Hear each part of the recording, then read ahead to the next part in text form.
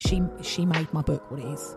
She gave me deadlines, and literally midnight, I was like 5k words. Honestly, I was bashing out. Yeah. Like my partner would lay in bed being like, I don't know how you're doing it. But I work like you. I was better like that. Yes, yeah. I can't imagine that I would have finished the book or got even halfway through it without a deadline. Yeah. And I'm even adapting with the podcast I've created myself a deadline with this now that it's going to come out on particular days every week. Yeah. Because otherwise I'm getting a backlog of there's the moment of sitting down and doing this, but there's all the stuff that needs to be done afterwards. Yeah. And that could be left indefinitely if you don't have a deadline. Yeah. So now I'm going, right, no, it's happening every Monday and Thursday. Yeah. Like it has to happen every Monday and Thursday for it to keep going forward. Yeah. I did submit like 5 to midnight. Yeah. Honestly. Yeah. It was literally, like I said, she'd done a speech at my book launch and she spoke about how the deadline, I was always like 4 minutes off, like 11:56 or something off the deadline. How important would you say it's been to have had a mentor then as well? Oh my God.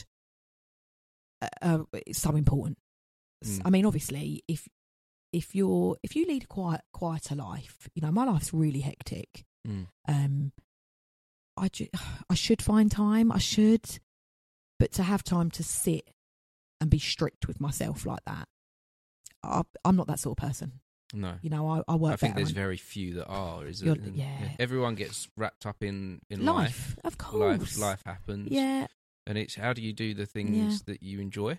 How do you do the things that you actually want to do in between all the things you have to do? Yeah, exactly that. And so having that someone behind you just giving you that little, come on, keep going. Honestly, she was an absolute godsend. She made my book what it is, 100%. She was amazing, and then obviously she published it.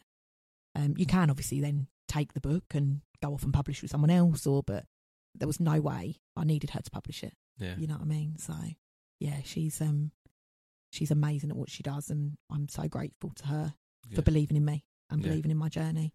And then obviously she invited me into another collaboration of hers, and I was chapter 4 again. Nice. And that one was that chapter, and that book was called Beautifully Broken, and that chapter is purely based on my UMT, and it's called Becoming Amy actually, because that's where I felt that I started to become Amy, I guess. Amazing.